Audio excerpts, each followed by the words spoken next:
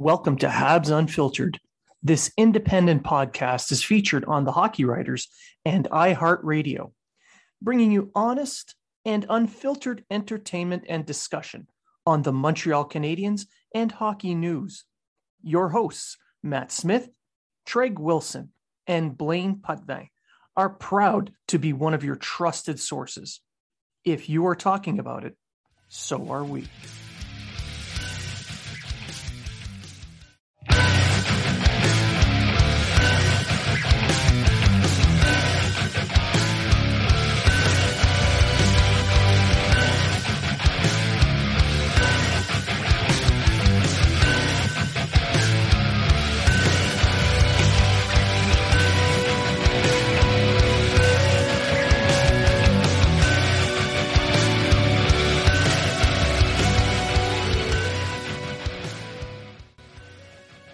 Welcome to Habs Unfiltered, presented by Manscaped.ca. Habs Unfiltered is featured on the Hockey Writers and iHeartRadio. This podcast brings you honest and in-depth hockey discussion and entertainment. Our hosts, Matt Smith, Treg Wilson, and Blaine Putvin, are proud to be one of your trusted sources for Habs and hockey news. If you are talking about it, so are we.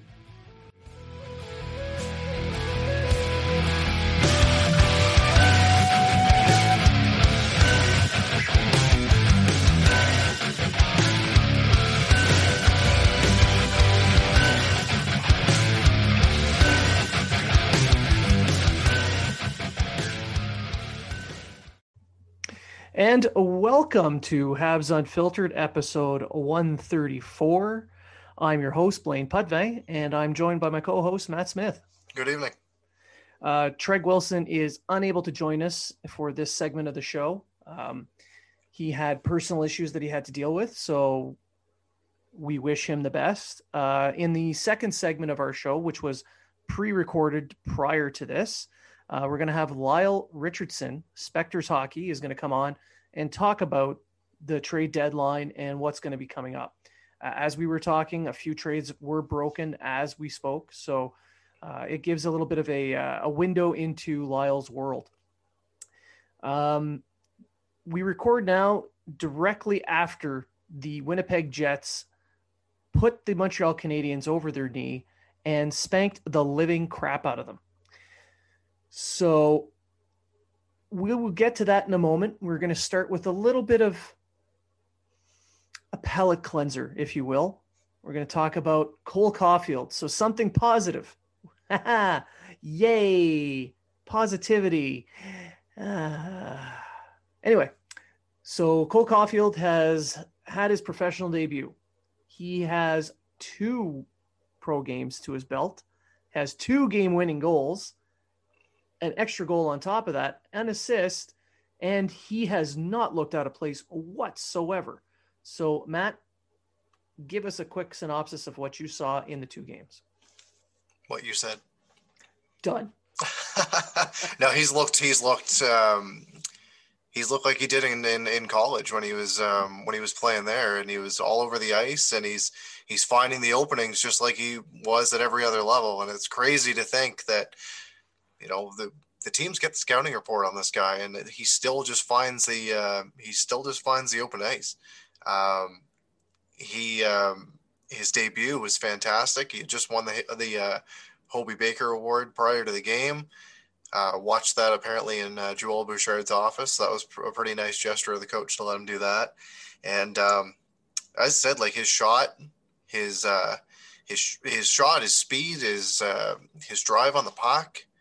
And he's all over the ice, and he's making his line mates better. And I believe that putting him with a veteran guy like Jordan Wheel was a very good move. And adding Veilleux to that line, who's someone that I could see possibly being one of the next guys to go from an AHL contract to an NHL contract, I think it was a very good move by the coach.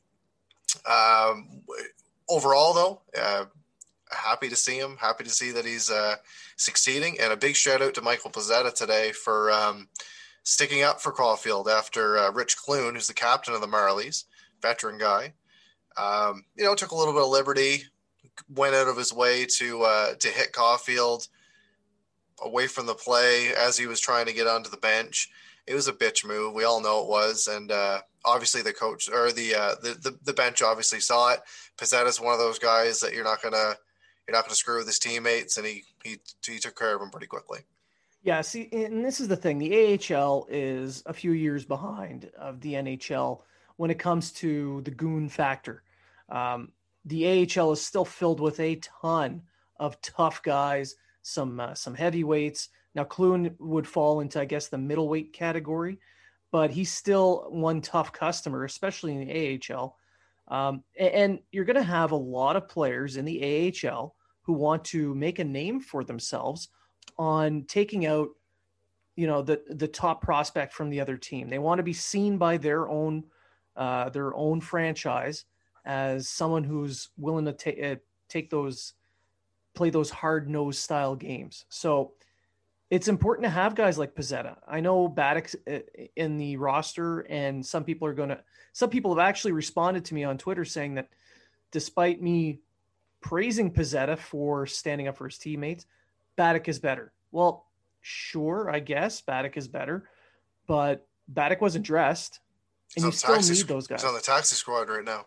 That's right. He's up on the taxi squad, so he's not playing with Laval. So you need guys like Pizzetta to step up. Isn't it nice to have more than one? So yeah. Pizzetta not only did he have a fight, he put up some points too. Yeah. Yeah, it's nice. It's nice to have a skill-based team, but then still have these kind of guys you can rely on. Exactly. Right. So. All right. So, yeah. So with Caulfield, I wouldn't want to rush him too much. The kids, he looks good. He doesn't look out of place, but I wouldn't want to push it too fast. I mean, he's going to have a gap. I wouldn't either. I don't want another situation. And like, this isn't a knock on Primo at all, but the year that he made his debut, it was very much a diversion of how bad the team was playing. And it was like, hey, look at this shiny new thing that we have here. And Primo played well in the games that he played. I don't want to see that happen with Caulfield. I want the team to get back to some winning ways, or at least build their confidence up again, get healthy before we see Caulfield at all in the NHL.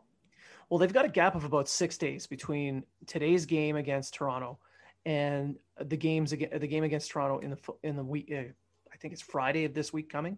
Okay. So I would not be surprised if Caulfield is called up to the taxi squad to practice with the big club. Dressing for a game, I would be surprised. Despite all the angry tweets that we saw tonight after the Habs game, demanding someone who can score goals. Yep. Rushing this kid would be the biggest mistake they can make. Yeah. Well, we saw Armia was skating today. I can see him being back in the lineup. Maybe not Monday, but by the end of the week, I can see him being back in the lineup. Yeah. Yeah, I can see that. So, yay, Caulfield. Welcome to pro hockey. Can't wait to see you actually in the NHL when you're good and ready and lighten it up, but it's not going to be this week. So moving on to the shit sandwich that is the Winnipeg Jets series that the Canadians just finished playing. Wow. Tonight's game, the 5-0 loss to Winnipeg, may be the worst game the Canadians have played all year. I'd agree with that. That was painful to watch. Yeah. I completely agree with that. There was no kickback. There was no nothing. And I could see a team that, yes, they took some very questionable penalties. There was a very questionable challenge, but there was no real bounce back. There was and when there was, there'd be a penalty, a questionable one, but it killed just any of the life that they had and any of the momentum that they would think that they were having.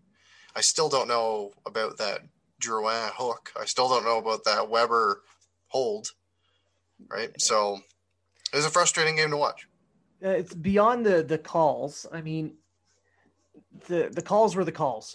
We can't, I'm not going to rehash those, but I'm not blaming those piss poor calls. Oh, it wasn't For 100. That wasn't just what was going on. Like no, the team itself just didn't have it. no, they were hot trash. Right. So There was no heart to the game. Like it was just they were going through the motions. There was no pushback. There was no. They got did they get 20 shots? The last I checked, I stopped looking at the shot counter with a few minutes left, and they were at like 15. They just did not get any traffic to the net. They got no shots on net. Winnipeg had a tight gap, stick on stick all the time. There was no room for the Canadians to maneuver, nor did they fight their way through to create any room. There was none of it. It was a heartless game. And I don't want to say that it's because Gallagher's not there, but he's not there. Yeah. And would it have been different had Gallagher been in the lineup to, pull everybody up by his bootstraps and kind of lead the way through via his example? It's hard to say. We saw a few players I don't think had as awful of a game as others. And, I liked how Anderson was skating. I liked how Perry looked. But I think Perry's been one of their best players for the last few days, over the last few games. Yeah. But the guys that I'd really like to see get going on the forward side, guys like Drouin, he needs to get going. He needs to get a fire under him, and he's been getting the minutes under Ducharme. I don't know if that's because he used to be his coach and he's trying to put a fire under him. I don't know. He needs that fire. Another guy is Suzuki. I love Suzuki. However, at this point in the season, Kakaniemi, I'd move him back to center and put Suzuki on the wing, and they can swap positions. He's a right-handed shot. He's got a good underrated shot. He's not as obviously hard-nosed and gritty as Gallagher. Nobody on that team is, but I just think he's better suited for that role. Yeah, I agree. Put Kakaniemi back in a playmaking role where he can still shoot the puck, and then give him a goal scorer on his wing or two, like Anderson Toffoli. And he's better in the faceoff circle. He is than Suzuki. Yes. So that was my argument when Gallagher went down. I assumed, and I would have picked Suzuki to go to the right wing instead of Kotkaniemi. Absolutely, and then it gives you another center if Deneau loses a draw, or not loses the draw, but you just boot it out of the draw. Yeah, and Kotkaniemi is there to win the draw, but you have your two best faceoff guys on one line. Yeah, so that's why I would put Suzuki on that line. Yeah, and as much as I like Stahl overall, he is not really earning those top six minutes, in my opinion. No, for me, I would put him. He'd be a bottom six center for me. Yeah. And it's going to be interesting to see when the team's back at health. Like even when Armia comes back, I think that a line possibly of say Drouin, Stahl, and maybe Armia could work. Yeah. But who knows? Who knows what the coach is going to do? The biggest problem for me right now isn't the forwards; it's the defense. Yes, there's the transition game is too slow in absolutely, and generated. Like Perry, I'm doing it again. Petrie, yeah. The defense one. Petrie's game has just fallen off since he's been with Kulak. They've had a couple good games together, but he has to play more of a defensive game than what he would with Edmonton. And it's really shown on the score sheet, and it's really taken that weapon from the blue line away. Because before it was like, we really need to guard this guy because we know the shot's coming, we know this, and teams are looking for it. Now it's like, well, that guy's got to play defense. He ain't gonna do shit. I think he's got 3 or 4 points since he's been with Kulak. Going into it before the Sherrod injury, he was like top 3 in scoring. I think now, for defensemen, now I think he's 9th or 10th. So for me, in that, this is a comfort level thing. He got on a roll. He knew that with Edmonton, he would be able to rush up the ice and not worry about the defensive side. So he can push a little bit more than he normally had. With Kulak, he's not sure what end is which end, because Kulak does this, it plays the same, a similar style. They both push the play up ice and then they have to rush back to cover on D. So if you're not sure if you can push that little bit extra or not, it throws it off. I mean, I know that they have good numbers, advanced stats wise in the past, but he was in a zone. He was in a comfort zone with Edmonton. I would put him back there. Kulak would be a good 100%. fit with Weber at this point. Yeah. I know a lot of people have said put Mete on that line. Right now, I would keep Mete out of the lineup. Well, I'm not Leskinen didn't do much tonight, but he looked okay. In his first game. Right? He didn't woo me at all or anything that, but he didn't do anything overtly terrible. I give him another game, but don't be surprised if playing against the Leafs on Monday, if they go back to Mete with being a more speedy player, even though he's just going to skate the puck around. And around and around. And around and around and around. So maybe he'll make Marner or somebody throw up or something for motion sickness, but that's about it. That'd be hilarious. That would be.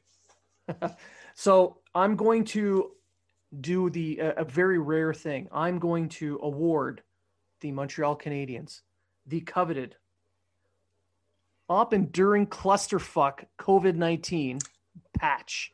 This was my patch when we did the op laser. To you, for this game, the enduring clusterfuck. Hopefully, the last time it's presented. I sure hope so. Oh my God. All right. So we'll move on from that to something a little bit more fun. We'll talk about the trade deadline. But before we do, I've got to put it out there. Flowers are blooming. The grass is growing. And it's time to chop the weeds. Thanks to our sponsor, Manscaped, you can trim your holes safely and efficiently. And I'm talking about ball trimmers. Manscaped, the global leaders in men's below-the-waist grooming, have an exclusive offer for our audience. Use code Unfiltered20 to get 20% off and free shipping at manscaped.com. Join the other 2 million men who trust Manscaped. They are here to make sure you are trimmed and smelling nice. After all, it's time for some spring cleaning, like in the trade deadline. Spring is sprung, and Manscaped has the best tools to get you ready. Manscaped are the global leaders in men below-the-waist grooming and have forever changed the grooming game with their amazing products. They're here to help you with your above-the-waist holes, too. Have you heard of their Weed Whacker? The nose and ear hair trimmer provides proprietary skin-safe technology, which helps prevent nicks, snags, and tugs in those delicate holes. No more gross nose hairs flying in the wind. The premium Manscaped Weed Whacker uses a 9,000 RPM motor powered 360-degree rotary dual blade system. Manscaped is making whacking your weeds a time to look forward to, delivering maximum confidence when providing hygiene. Speaking of incredible hygiene, Manscaped has formulations to keep you fresh and ready for everything that comes your way all day. The Crop Preserver is an anti-chafing ball deodorant and moisturizer. It's starting to get hot outside, and this crucial time, you'll also find the Crop Reviver spray-on toner for your balls, which will help you smelling fresh down there, just like spring flowers.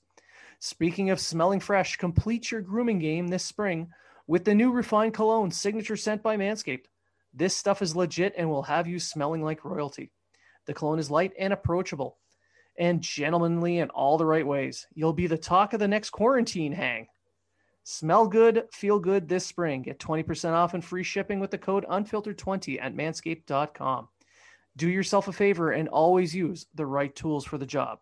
Get 20% off and free shipping with the code Unfiltered20 at manscaped.com. That's 20% off and free shipping with the code Unfiltered20 at manscaped.com. It's spring cleaning, baby, and your balls will thank you. Whew, look at that. A little bit of spring cleaning. Spring clean your balls, spring clean your roster. So the trade deadline's coming up. There's been some moves throughout the league so far. what do you think is going to happen with the Canadiens? Very hard to say. I think we know what they need. Don't know what they're going to actually go do. I think they're really banking on. I think we're going to know more a little bit about Gallagher's injury, if he needs to have surgery or not. I think that's going to weigh in on a lot of the decision. Because if he's going to have surgery and he's going to be out for the rest of the season and probably the playoffs, then a move will be made. I believe that they're more likely looking for a defenseman. Top four would be obviously ideal, but even a guy just to fill a role on either side. They need the help. Hard to say who's going to be. Yeah, it would be for me. It'd be more of a guy that can move the puck. And I know everyone's saying, "Oh, they're going to go get Matthias Ekholm, and they should go get Matthias Ekholm." And Matthias Ekholm, he'd be the perfect partner. And oh well, 3.75 mil cap hit. That's what Gallagher makes, so it's perfect because he's on LTIR and everything. That's when Nashville was like terrible. Yeah, he's not moving. They're in a playoff spot now, and even though it's very unlikely that they're going to catch a team like Florida, Tampa, or Carolina and jump up into a top 3 position, they're right now 4 points ahead of Chicago, and they've got a superior team than the Blackhawks. So they're unlikely to be sellers at the deadline. I could see them maybe even trying to add a piece or two, but it's hard to say. It's a tough one this year. He's not moving. It's not going to be Ekholm. It's a tough one this year to predict what Bergevin might do. Is he going to go out and possibly look at a guy maybe like Hoffman to jump on a wing? Is he gonna? I don't think he will. I don't think he will either. But it's a name that's out there. Even St. Louis. St. Louis is a team that struggled throughout the year as well, but right now they're only a couple points behind Arizona for a playoff spot. And yes, right now they'd probably end up playing Colorado or Vegas in the first round, which obviously wouldn't be fun. But St. Louis is a team that can show up in the playoffs. They've done it before. Right now I'm looking at teams like the Devils, Buffalo, maybe Ottawa, but Ottawa's got a lot of youth, and you'll only be getting their veteran bargain guys anyway if you were to make a deal with them, and then possibly guys from Anaheim, the Kings, the Stars, etc., the Red Wings. Someone that I could see moving would be like Olesiak, maybe out of Dallas. But to the Canadiens? But I don't think it would be a Canadiens thing. I think he would. He can play both sides. He can play physical. He can put the puck in the net every now and then. He can. But is that what the Canadiens need? It's not. That's the thing, right? Like you look at the list, and it's hard to say. It's hard to say what they're looking for. We know what they're looking for. We know that they need someone that can move the puck and get it on goal and provide some offense. I was thinking maybe Ryan Murray. Well, the rumors today on social media have Murray connected to the Canadiens. Now, clearly, these leaks aren't coming from the Canadiens themselves. That's right. But a player agent mentioned Ryan Murray being in the Canadiens' target area. If that were true, with his $4.5 million cap hit, New Jersey would have to eat at the maximum 50% and then take very little in return for taking that contract.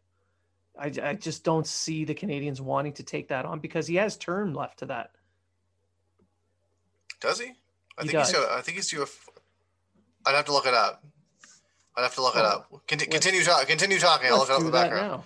Yeah, you look that up in the background. Okay. But even if he doesn't have any term, he's not really what they're looking for. He's not. But like the same thing. We've brought up Vince Dunn a lot, and Vince Dunn is if he's a guy that's better suited to stay on a team that's possibly going to try to make a push for the playoffs.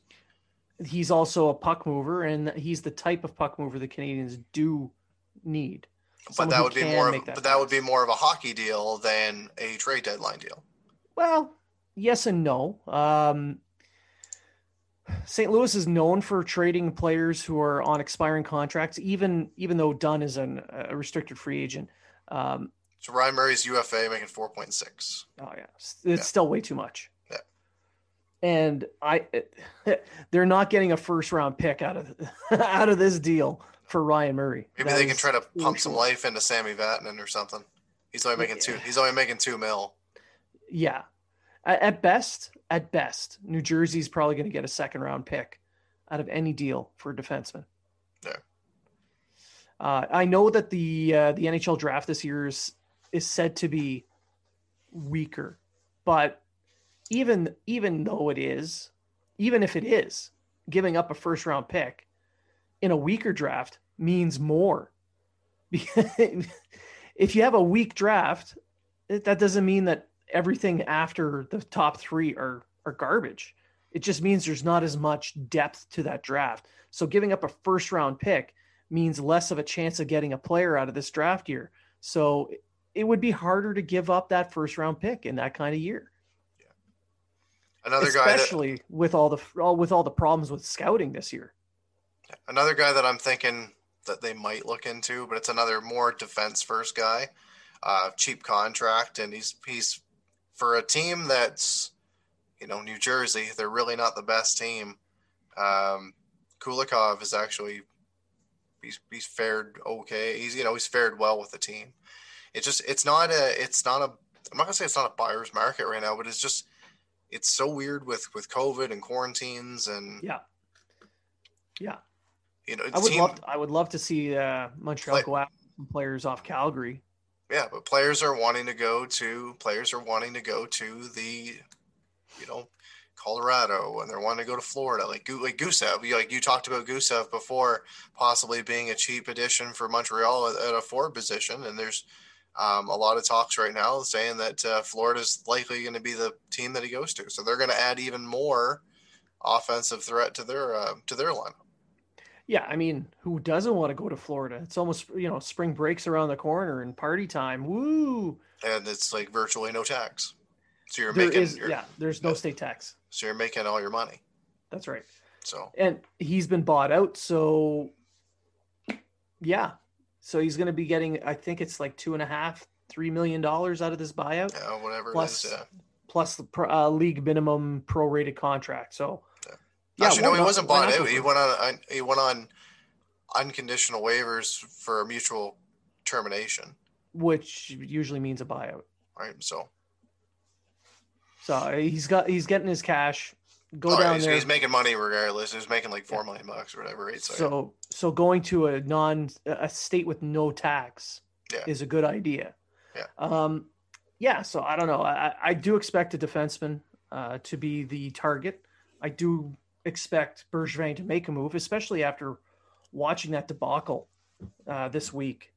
I mean, the game against Toronto, they were just missing that extra step, that little bit extra on the blue line. And then the first game against Winnipeg, it kind of bled into that game a little bit, but they were missing a little bit of heart, especially after losing Gallagher. And then the game tonight, no heart, no extra step in the transition. They're going to have to sort that part out, the second effort, that battle rhythm that they have. But on the blue line, they'll have to fix that. And I think a shakeup where you bring in somebody, maybe even you move somebody out, that might be enough to wake these guys up a little bit to get them going, because they've got a nice little lead over Calgary and Vancouver for that last playoff spot, but how much longer is that going to hold out? And that's right. And you don't want to coast into the playoffs. No, you want to be able to get into the playoffs playing well. Right now they're not there. So, all right. Any final thoughts? I'm really hoping for a much better effort on Monday. That's all I can say. Because if not, it's like some people are, the players always get targeted, but a lot of people right now are going after Ducharme and they want his head, and they're saying things like, we're lucky that it's just the interim tag's still on him and all that kind of stuff. It's hard to say what's going to happen if the Canadians falter heavily going into the playoffs, or they don't perform as well as what we expect them to do or expected them to do in the playoffs. Bergevin made it pretty clear that that's his guy and that's who he wants. Yes, the interim tag's still on, but it looks like he's got a pretty long leash right now. Well, it just every time the Canadians go into a little bit of a streak where they're losing. So this is the third straight. And they should have Price back next week as well, hopefully. Probably not Monday, but maybe by the end of the week they'll have Price back. Hopefully he's healed up, ready to go. But every time the Canadians have a little bit of a streak where they're losing, it's fire this guy, trade that guy, get rid of this, do that. You got your scapegoat in Drouin. No matter what he does, yes, he's playing like crap. He's not playing up to the level he can play at. Yeah. But even when he is, when he has his good games, though, they still crap on him. Credit is good games, right? But there's teams, there's players that are on this team that I would be happy if they were able to move. Guys like Mete, guys like Byron, etc. But you know what? Byron has good games every now and then, and I'm not going to shit on him for it. No. Right? They're few and far between, but it is what it is. Right? I'm a huge Weber fan. I was a fan of his when he was in Nashville. I'm not gonna always defend him though. It's, he's had his ups and downs this year. And he needs his minutes managed. And the best way of doing that is finding him a partner who is very mobile and can complement his style of play. Which is something they've been looking for since he got on the team. Unfortunately, yes. So I think we'll end the segment there. When we come back, we're going to be joined by Lyle Richardson, who's going to talk about the upcoming trade deadline. So sit back, relax, and when we come back from the break, Lyle Richardson, Spectres Hockey, will be joining. Are you in the market for quality sticks and equipment you can afford? There is a no-frills, no-nonsense company that wants to provide that to you. No Name Hockey. No Name Hockey is a small Canadian company started by former pro player Jason Goulet. When he retired, he searched for sticks that felt like when he was a pro, but could never find the right one or one that was reasonably priced. So he decided to start No Name Hockey. Now No Name offers high-quality, customized sticks at a fair price. They won't try to wow you with a fancy name. They will focus on providing you a pro stock quality stick that you can afford. The cost of sticks has gone through the roof due to sponsorships and licensing fees. No Name Hockey makes sticks for the no names and players currently making a name. And welcome back to Habs Unfiltered, presented by Manscaped. I'm joined now by our guest, Lyle Richardson, Spectres Hockey. How's it going? Oh, it's going great. Thanks for having me on again. It's been a while. Yeah, well, you're now the record holder for the most appearances on Habs Unfiltered. Oh, wow. So I believe that counts as charity. Let's see if we can run it up a little more often here over the course of the year. No, it's great to be back on though. Unfortunately my co-hosts could not be here because they had to work. I say that in air quotes because I've seen them at work and that's not work. But I'm here to bother you a little bit and pick your brain. So you are one of the world-renowned rumorologists for the NHL. So this is basically your Christmas, is it not? Well, it's definitely one of the busiest times, that's for sure. The busiest is that period between the draft and free agency. But yeah, this is pretty darn close. Just because we may not see like a lot of big names on the move, the trade deadline these days. Just, we haven't in a long time just because of salary cap and all that good stuff. But of course, this year being a unique year, we may not see a lot of really big names on the move. But we should still see a few notable deals. In fact, we've already had a couple today and a couple, during this past week, and even a big one for the Habs 2 weeks ago. So the activity's starting to pick up, and yeah, I think we'll see some interesting moves over the next couple of days. I think so as well. And this time, this pandemic seems to really have caused some problems. The whole cap situation staying flat for God knows how long. They're expecting what, 2, 3, maybe even 4 years of a flat cap. Something like that. We're looking at least another 2 for sure. Next year, absolutely still going to be 81.5.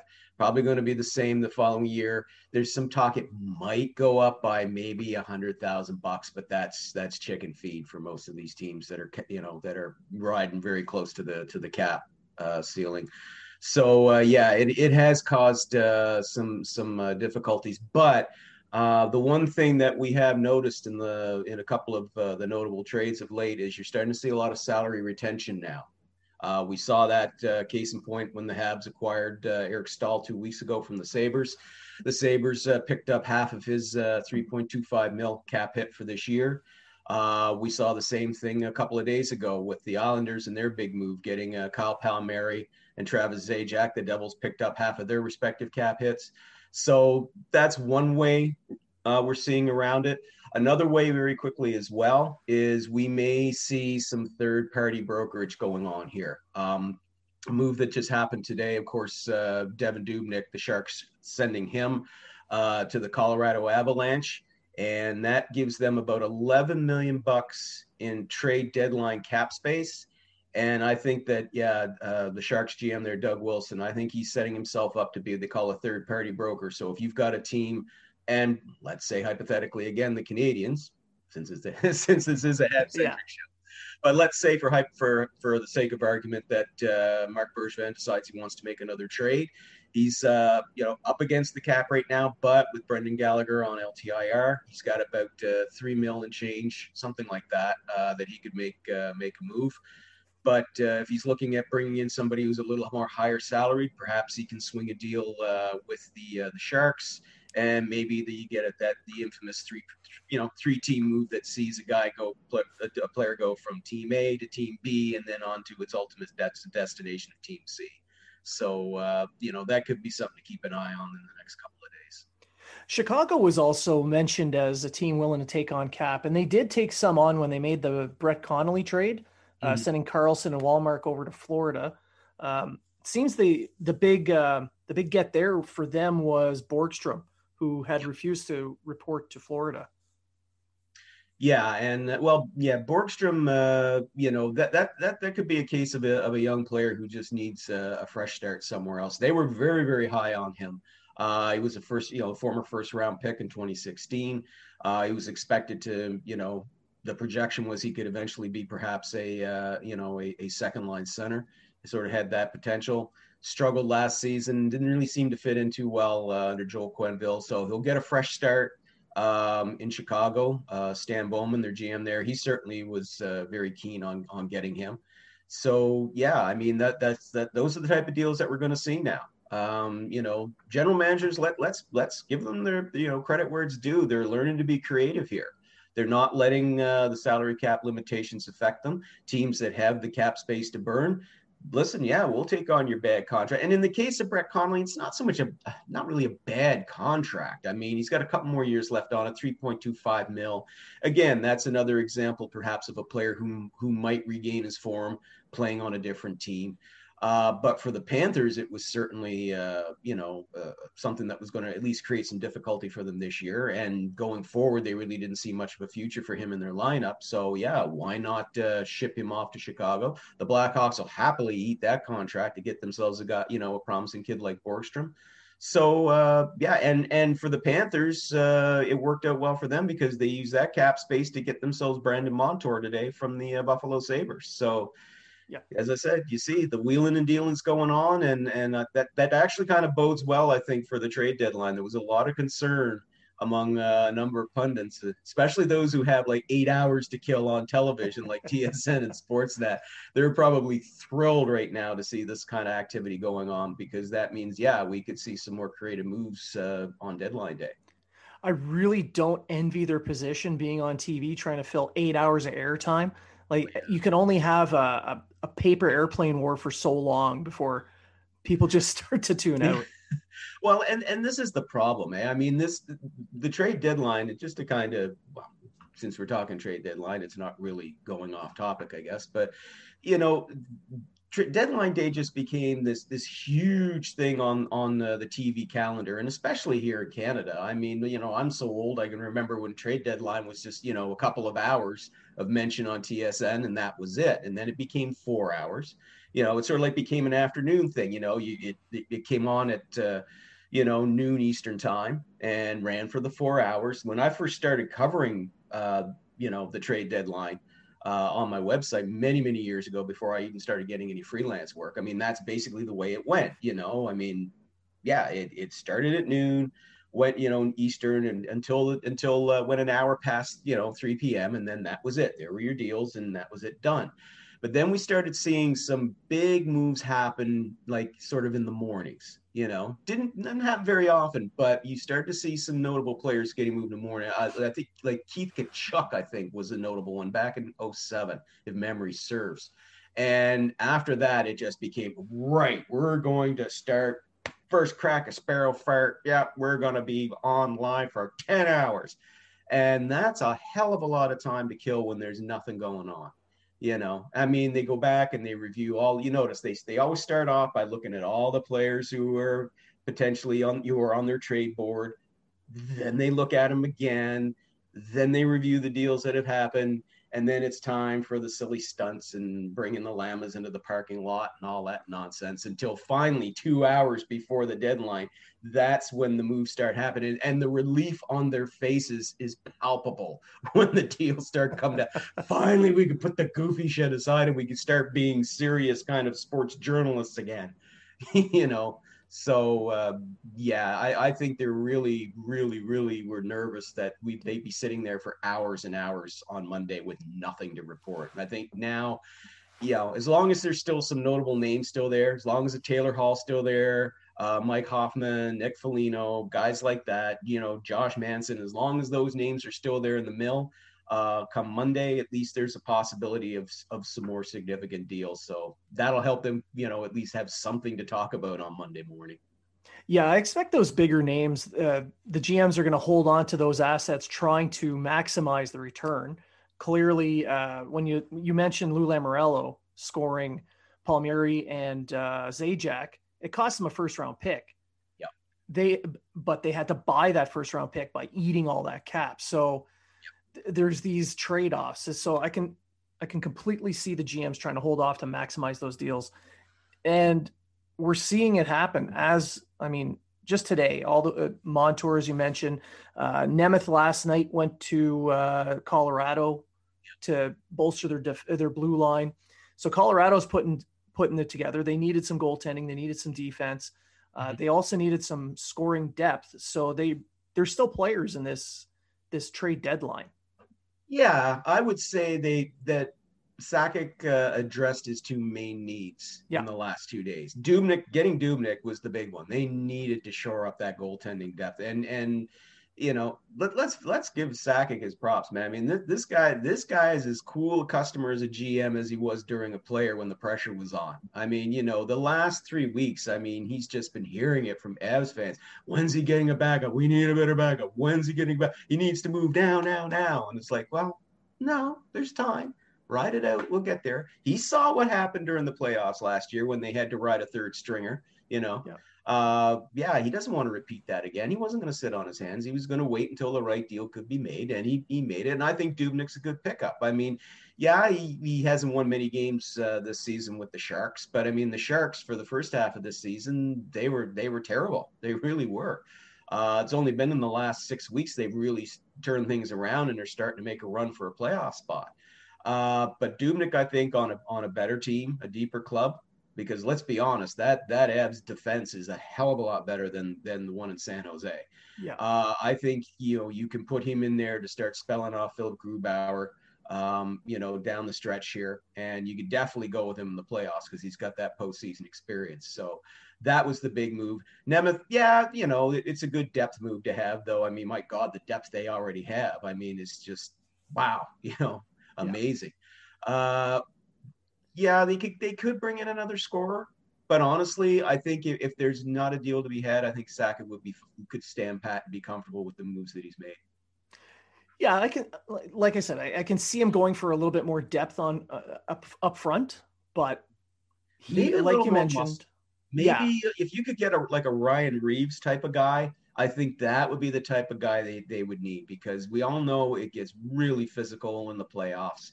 And that's the one thing, if you notice the games that they've had, if you've seen any of the games between the Avs and the Golden Knights this year, the one advantage that the Golden Knights have is that, they have physical guys. They've got a Ryan Reeves, yeah. they've got physical players, and those are the kind of guys who, yeah, they can start to really make a difference over the course of the playoffs. So I could see them maybe doing that, maybe getting a guy with some muscle. If he can score, great. But I really think somebody who's gonna lay some big hits, who's not gonna take any crap, be willing to drop the gloves if he need to. Yeah, I could definitely see him going after somebody like that. Yeah, you mentioned Vegas. It's going to be kind of weird to watch a deadline come and go and Vegas not make a move, because they've been such a busy team when it comes to wheeling and dealing, be it the offseason or even at the deadline. They're so hard against the cap. You can't. I don't see how they can pull something off. Yeah, I mean, and that's where, again, like I said, it would involve, getting a third team involved, either a team that, you can make a direct deal to, free up some cap space, or it becomes one of those, three team deals. That's the only way I can see them doing it. Either that, or it's got to be dollar in, dollar out. And who do you move in that instance then? Those deals, especially for the Golden Knights, that one's going to be really hard to do. So yeah, that's a team where it could be really, really tough for them to make it. Here's an interesting one though. I'm just seeing here coming down over Twitter. Elliot Friedman of Sportsnet says he's hearing Tampa Bay and Columbus working on a David Savard deal. Now, you want to talk about a team that's close to the cap. There's again another prime example of Tampa Bay Lightning. But Julian Brisebois, he's been down this road before, and he's another one. He's kind of who has that experience in being able to magically make the cap dollars work. So it's going to be interesting if he pulls this off. It's going to be interesting to see how that deal is going to work. But whether it's dollar for dollar or it's one of those ones again where you're trading cap space, whatever, it'll be interesting to see. But that's just the latest that's come down over Twitter here in the last 3 minutes. So yeah. It's going to be it's shifting sands. And now to kind of bring it over to the North Division, because this is a Habs show, we're going to talk a little bit more about this division as opposed to the others. Obviously, Toronto is going to be a heavy player. They made that Riley Nash move. That's a cap move for people who are reading that on Twitter. And I saw all kinds of Habs fans trying to dunk on the Leafs for that. Sorry, guys. Even if he were healthy, that's still a good move. Oh, absolutely. Well, I mean, they actually they were impressed with Riley Nash in last year's playoffs against Columbus. They know how tough he is to play against. He's one of those depth guys that, yeah, he may not be a big name, but when you're going through that long slog in the playoffs where you need, solid checking line depth, he's one of those guys that can give it to you. And this works well in two ways. One, it gives them cap space. And the other is so they can use that cap space to bring in a player at the trade deadline. And then in 6 weeks' time, when he's recovered from his knee sprain and the salary cap no longer matters because you're in the playoffs, well, now he can join your roster. So that's almost as good as another trade. So, listen, I know that Habs fans may not like the Leafs. They may not think much of Kyle Dubas, but you got to give Dubas his props because he's done this before. We talked about this before the show started. This is a guy, he's done it before. He's acquired guys who are on LTIR. He uses them to bank the cap dollars to then go get the player that he really wants. So that's a very shrewd move on his part. And in this case, doubly shrewd because then that player, when he comes off LTIR, can join the roster in the playoffs. It's a 2-for-1 deal, essentially. And for the cost of a conditional 7th round pick, yeah, I mean, it basically got it for nothing. Yeah, so exactly. I'm really concerned if you're a Habs fan and you're wondering the Canadians playing the Leafs in the first round, you should be concerned about what his next step is going to be. Who is he going to bring in? Yeah, exactly. We know that Kyle Dubas, for the last 3 weeks, that's been the talk of Toronto is that this guy's looking at bringing in a forward. There's been some talk of late that he might move off of that and maybe either look at getting a goaltender or maybe look at bringing in another defenseman. because he's apparently Alex Galchenyuk of all people is impressing them with his play since they brought him in. Yeah, as Habs fans, we all know. Okay. Yeah. Impressive galley one week can turn into regrettable galley the next. But hey, if it works out, I mean, hey, good for him and good for them. But honestly, though, I think he's still going to go get that top six forward that he wants. I really think, and it's going to. I think it's a left winger. Now, if it's Taylor Hall, he's the most notable left winger available right now. If it's Taylor Hall, well, hey, that'd be a hell of a move. How you swing and how you pull it off would be impressive. It'll be interesting to see, but I definitely think that he's still going to go after that forward. Yeah, if he goes for someone like that, it would have to cost him a couple of his top prospects, I would assume.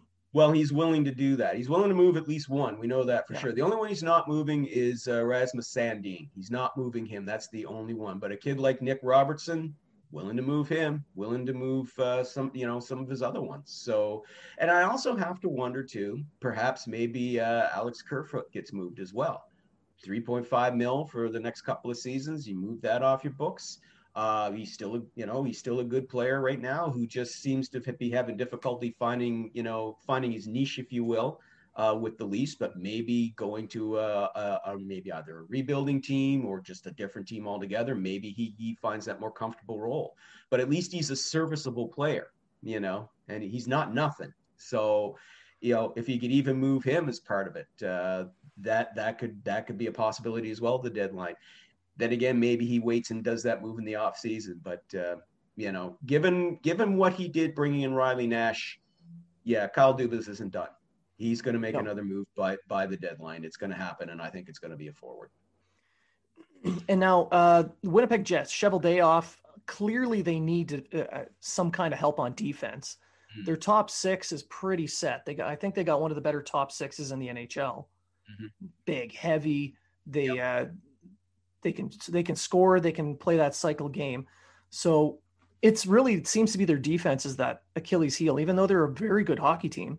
Mm-hmm. And the defense does play fairly well, especially in front of a Vezina caliber goaltender like Hellebuck.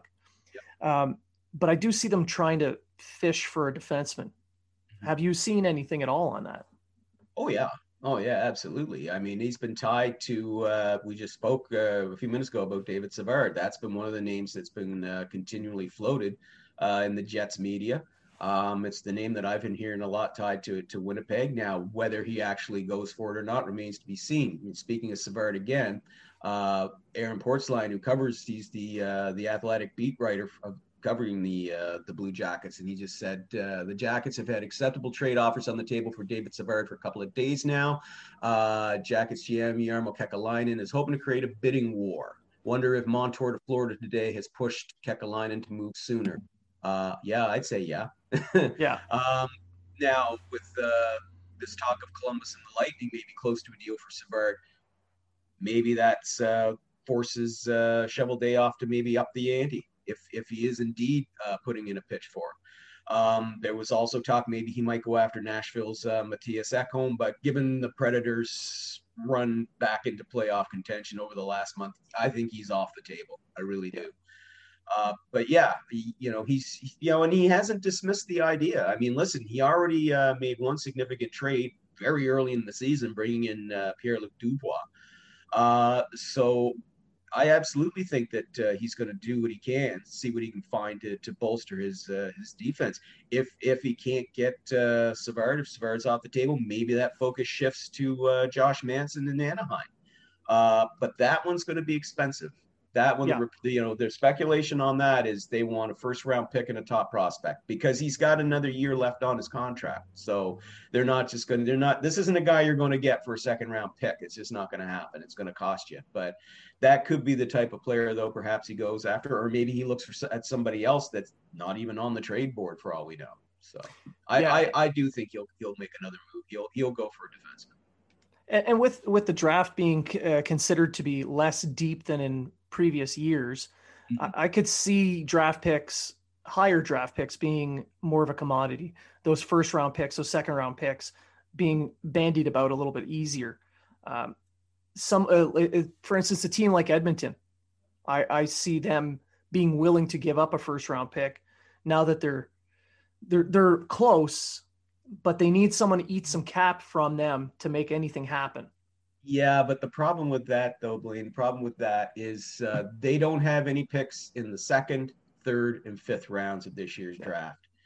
And if you're going to give up that first, it's going to have to be for more than a rental. It's going to have to be for a good player that you're going to have at least beyond this season for at least another year, preferably longer.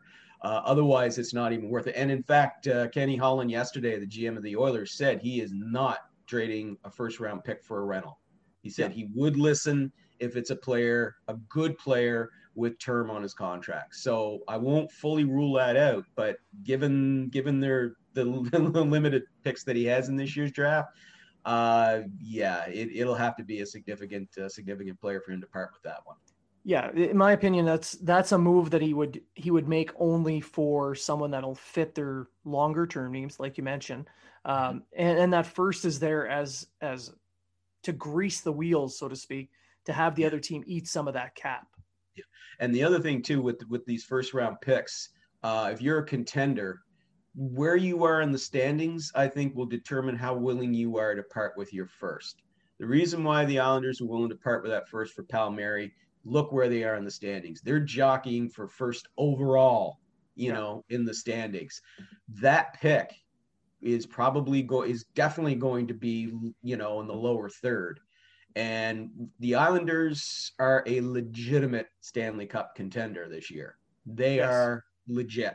So that pick could end up being, 26 to 31st when it's all said and done. So in that instance, for the type of player that you got, you're willing to make that move. Whereas if you're say the Montreal Canadiens, where you are, and you could end up perhaps in the overall standing, maybe finishing 15th or 16th or 14th, 13th, or you know what I mean? You're going to be less inclined to give up that pick. It's like Toronto.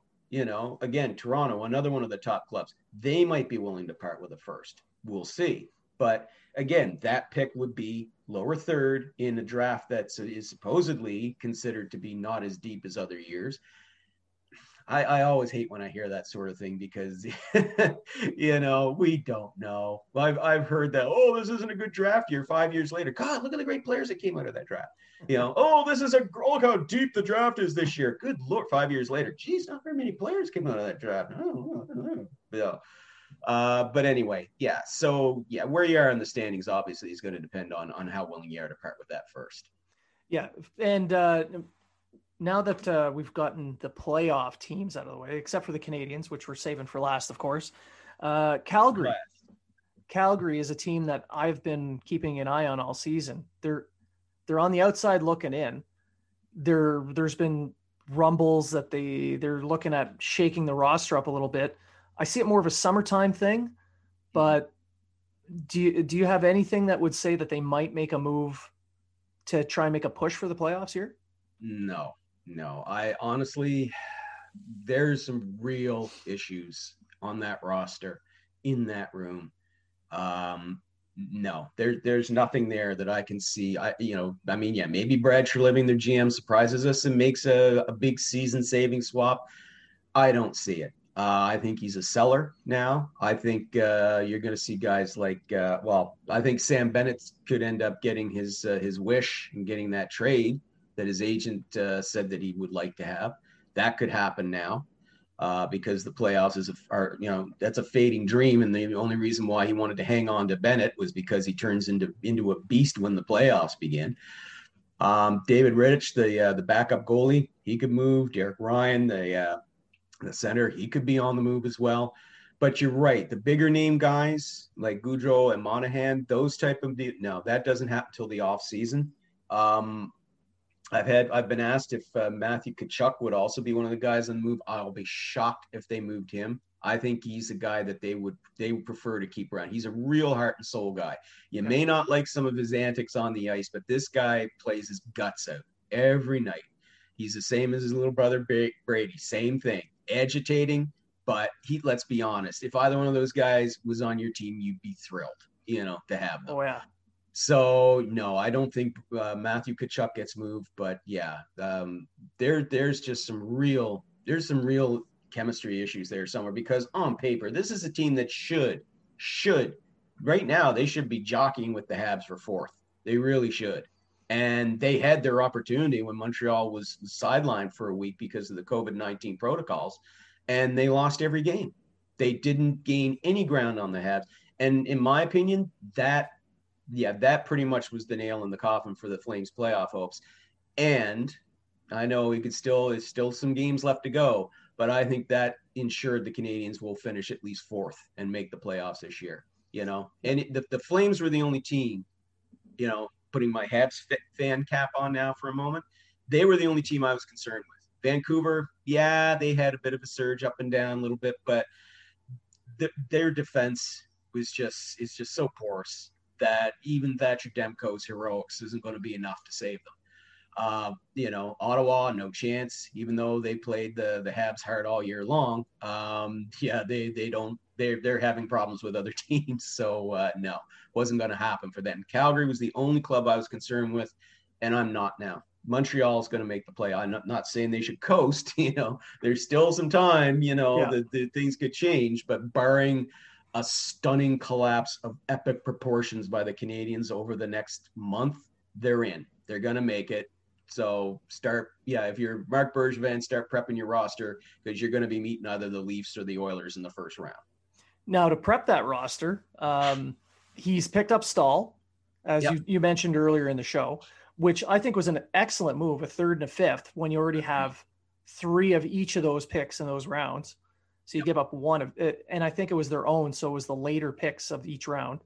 Exactly. So that's a good move, and it adds that veteran help up the middle. Yep. Now, I don't think it's any secret the Canadians need help on defense. Mm-hmm.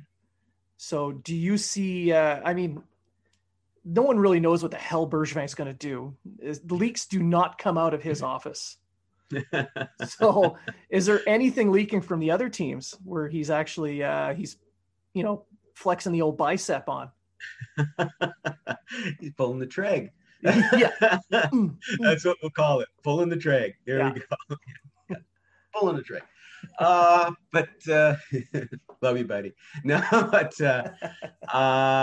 honestly, I think Marc Bergevin learned his management skill. I know he learned them in the Blackhawk system, but honestly, I think he took a page from the Lou Lamoriello school of management, because, as you said, nothing leaks out. No one knows who he's targeting. I dare say, if anything leaks, he does what Lamoriello does if the other team leaks it and just shuts it down, and says no. And that's the end of that. The guy I would have loved to see him get again, and I mentioned him earlier, would be Matthias Ekholm, because it's the left side of their D.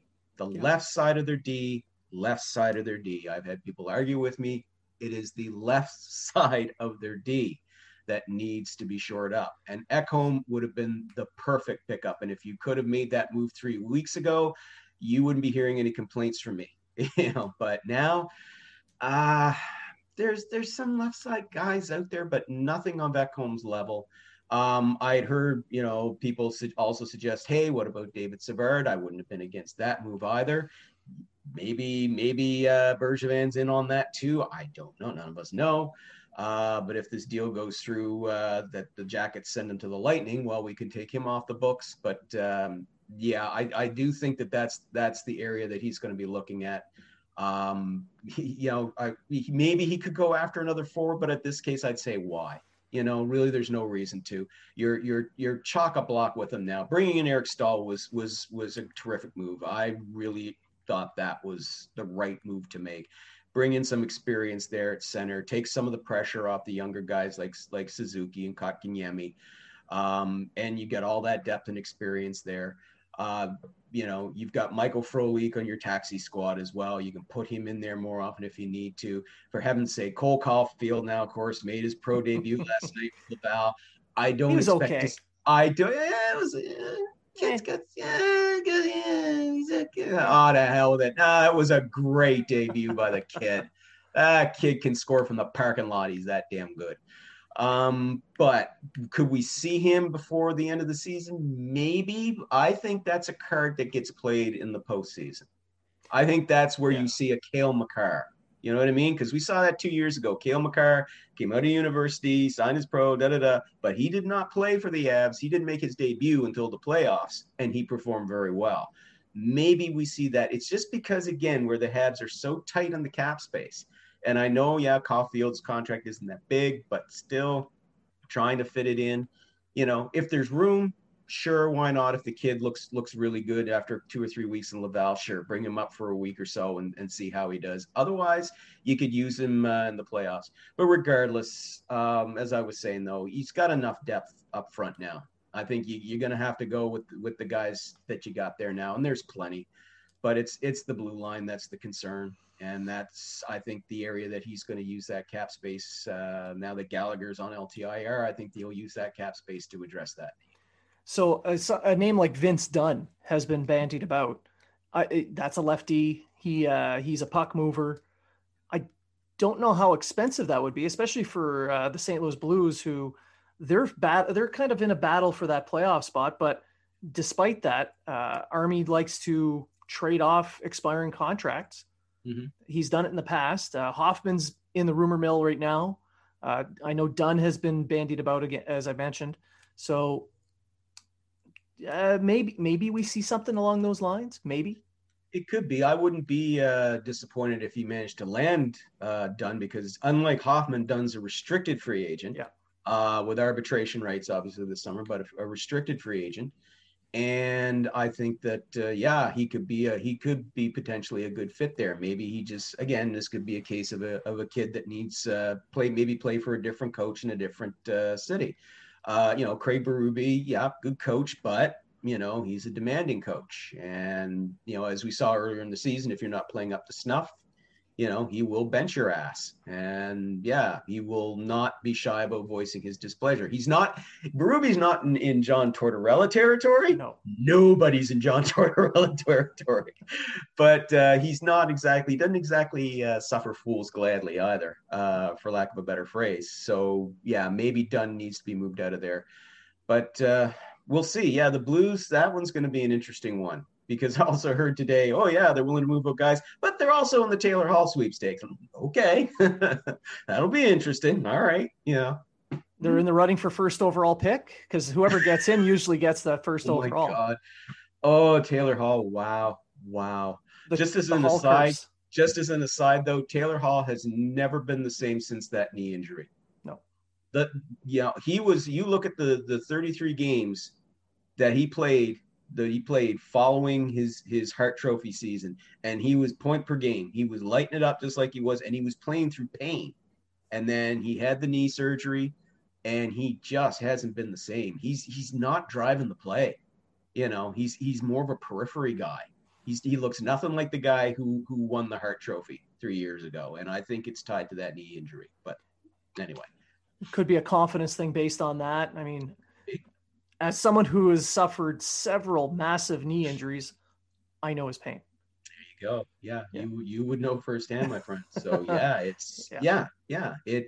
it not everybody bounces back, and no knee injury is the same. I mean, physiologically, everybody's different. We're all snowflakes. So, what could be easy for one guy to overcome could be a problem for another. So it depends on the style of game and the way you skate. So there could be a lot of different factors there, but it hasn't really hurt interest in him in the market. There are still lots of teams that'd be willing to take a chance on him playing. If you could bring him to say you could bring him to a team like Toronto, Montreal, a team that's deeper, a deeper club with more talent from to play around. Maybe that he could regain his offensive touch, and in the same time benefit the other players with him.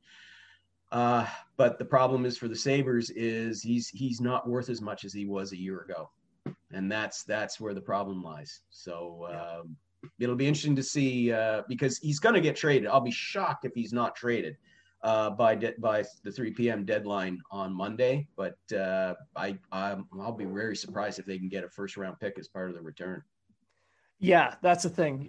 They bought him as a free agent, so you just take your best offer whatever it may be, I would, and like you, I'd be shocked if a first is involved simply because of his cap hit. So they retain 50% and they might, maybe with some luck, get a first. Yeah. Maybe. And if it was Montreal picking him up, and I'm not saying it is, I don't think it will be, but how many games do you think it will take before Hall becomes the scapegoat and the target for hate instead of Drouin? Yeah, exactly. Exactly. Yeah. Oh, if there's, I'm just going to get this out here right now. Put my Habs fan cap on again for a second here. Yeah. Marc Bergevin has done a hell of a job as a general manager. He gets a lot of flack that he does not deserve. He has won more trades, many more trades than he's lost. But I wish that Drouin for Sergachev. I was nervous about that deal when it went down, and it's just over time my worst fears have just been confirmed. Because Drouin is such a periphery player, Everybody pointed to, but look with him and McKinnon when they were together on the Mooseheads, and it's like, yeah, but who's the guy driving the play? Who's the guy driving the play? And that's the thing. Drouin is not that guy. He's a periphery guy, and yeah. If Taylor Hall came there, oh goody, now we got two periphery wingers, hooray! So, but I don't think we have to worry about that. I will be stunned if Taylor Hall is wearing a Montreal Canadiens jersey by 3 p.m. on Monday. Yeah, if they're gonna pick up a winger, they've already got him in the system. It's Cole Caulfield, and exactly. I would not be surprised to see him called up during that break to join the taxi squad because they play today. As we record, the game is about to start in Laval versus Toronto. Yep. They have that game today, and then there's a 6-day break before their next game.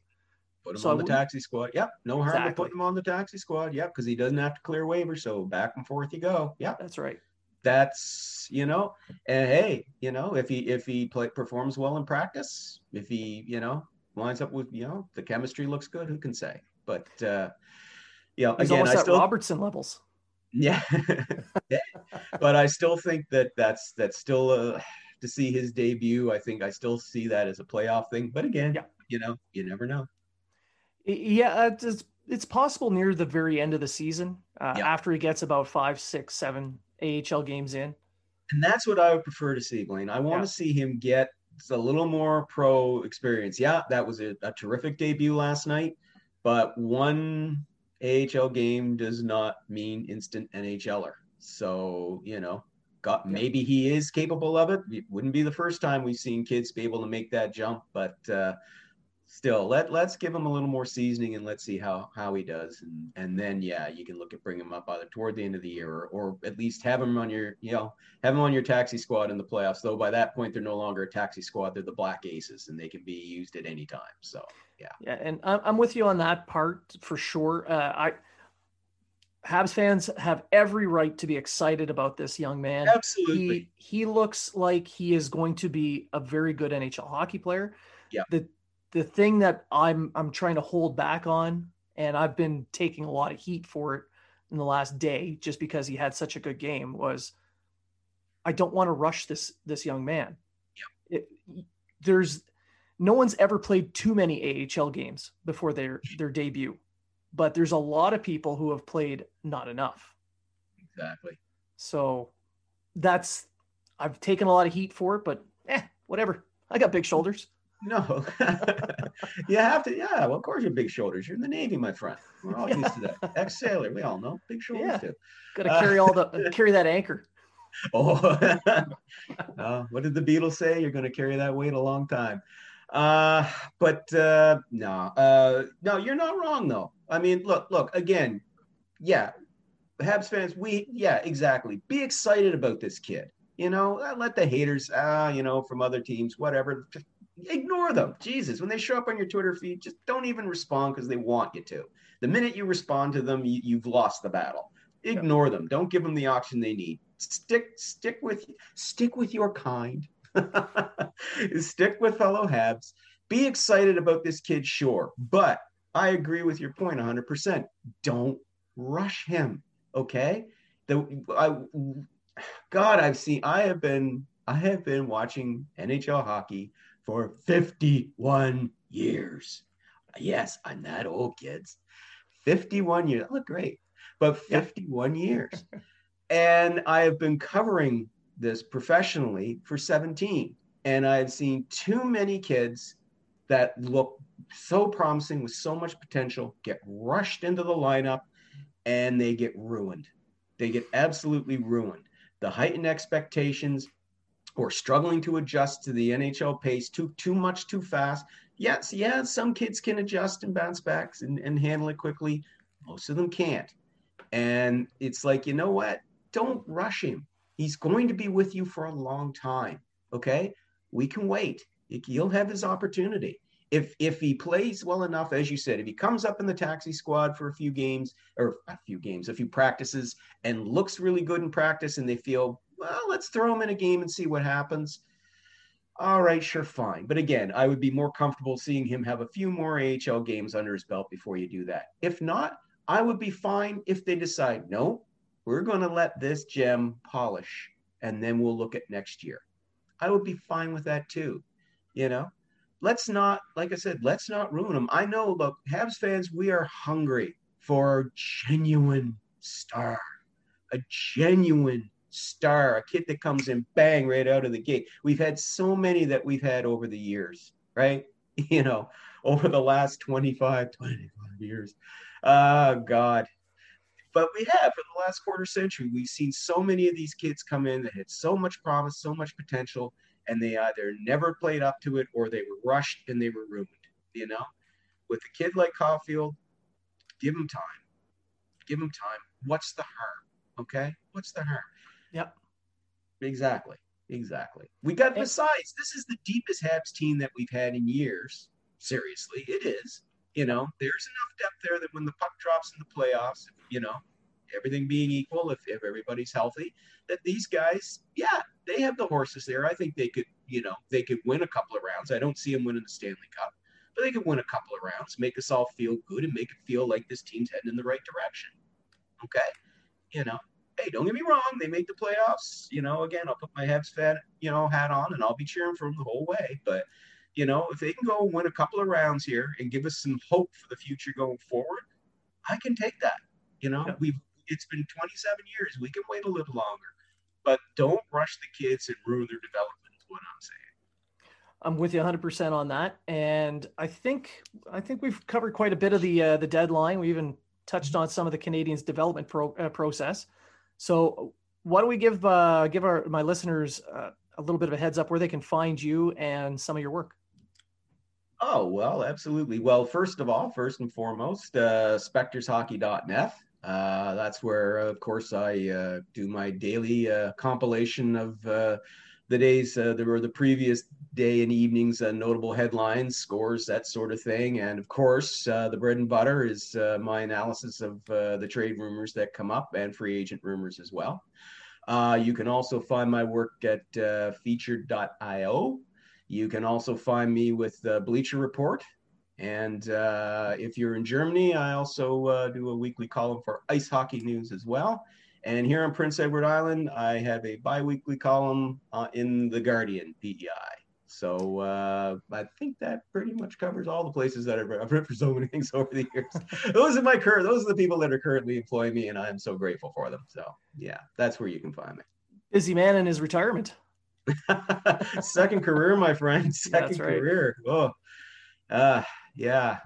But I'll tell you, it's busy, but I would rather be busy than not in this uncertain time. So yeah, definitely enjoying it. Well, I want to thank you for coming back on the show. You're always welcome to come back. We appreciate the old salts willing to spend some time with us. Always a pleasure. Always a pleasure. I'd be happy to come back again.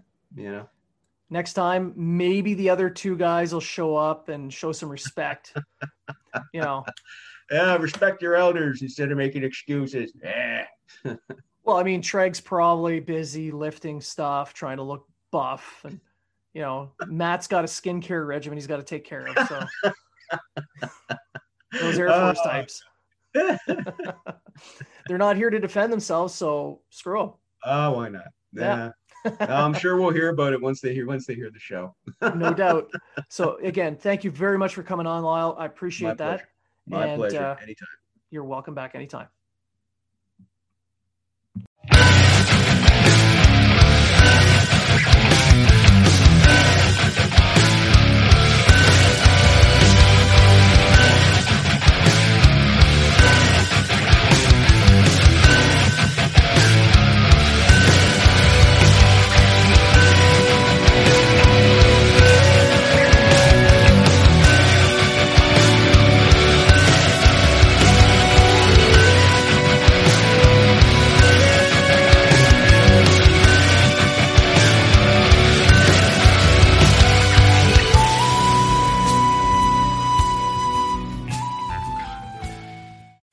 Jeff Woods, and I'm shining a light on music and the rock stars who make it. He just was one of those people, he stood out. He was a magic guy. He really was a magic guy. We all have faults. He had the same amount of faults as we all have. This was before Led Zeppelin. Robert was full on. I mean, he was Led Zeppelin without the band behind him. He had the hair, the jeans, the whole thing, you know, and he was amazing. The Records and Rockstars podcast, heard around the world and yours to hear wherever you get podcasts. All the episodes from jeffwoodsradio.com. Do, Did, Will, the Story of People podcast is now available on the Crier Media Network. The first 5 episodes are here and feature some incredible guests that fit into one or all 3 of those categories. Ready? Tara Sloan from the San Jose Sharks Undercurrent podcast at NBC Sports. Marianne Iveson from Iveson Voice and the Let's Take This Outside podcast to talk about the world of outdoors as well as voiceover land. Ariana Hunsicker, future Canadian Paralympic swimmer, already winning tons of awards for this country. Scott McGregor from the Hot Wallet podcast to dumb down the world of crypto, Bitcoin, and NFTs so you don't have to. And Jackie Holowati from Climate Pledge Arena in Seattle, Washington, the first net zero carbon certified arena on the planet. Wherever you get your pods, wherever you watch your pods, and on the Crier Media Network.